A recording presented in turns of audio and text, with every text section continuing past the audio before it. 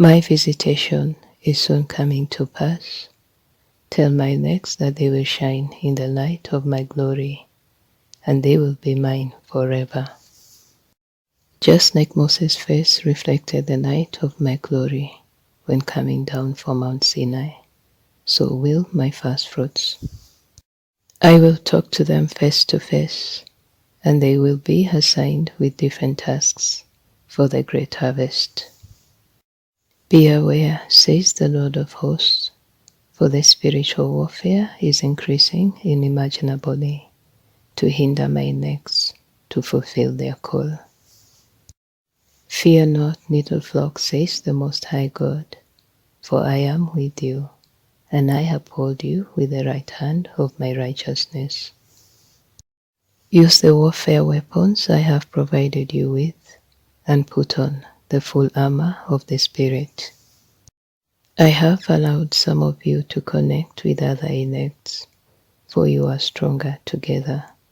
Make good use of this link. Lift up each other's in prayer, and be of good cheer. Tell them, says the Almighty, that it is not enough for my necks to be in my presence, in front of my throne anymore. Now I have you in my arms, says the Lord. I want you to see yourself in my arms, for there you will be safe. Ask me, and I will show you how I'm protecting you in my arms, says the Lord. Ask me, and I will show you. Pray without ceasing now, more than ever, and be your fasting and reading my word. Use the time wisely. Do not distract yourself. Follow the guidance of my Holy Spirit, for I am giving specific instructions. I am taking many away from social media and other distractions. Be you obedient. Spread my word and tell the world that I am coming soon. Spend time praising my holy name. Soon you will sing a new song. Seek me on any decisions you have to take.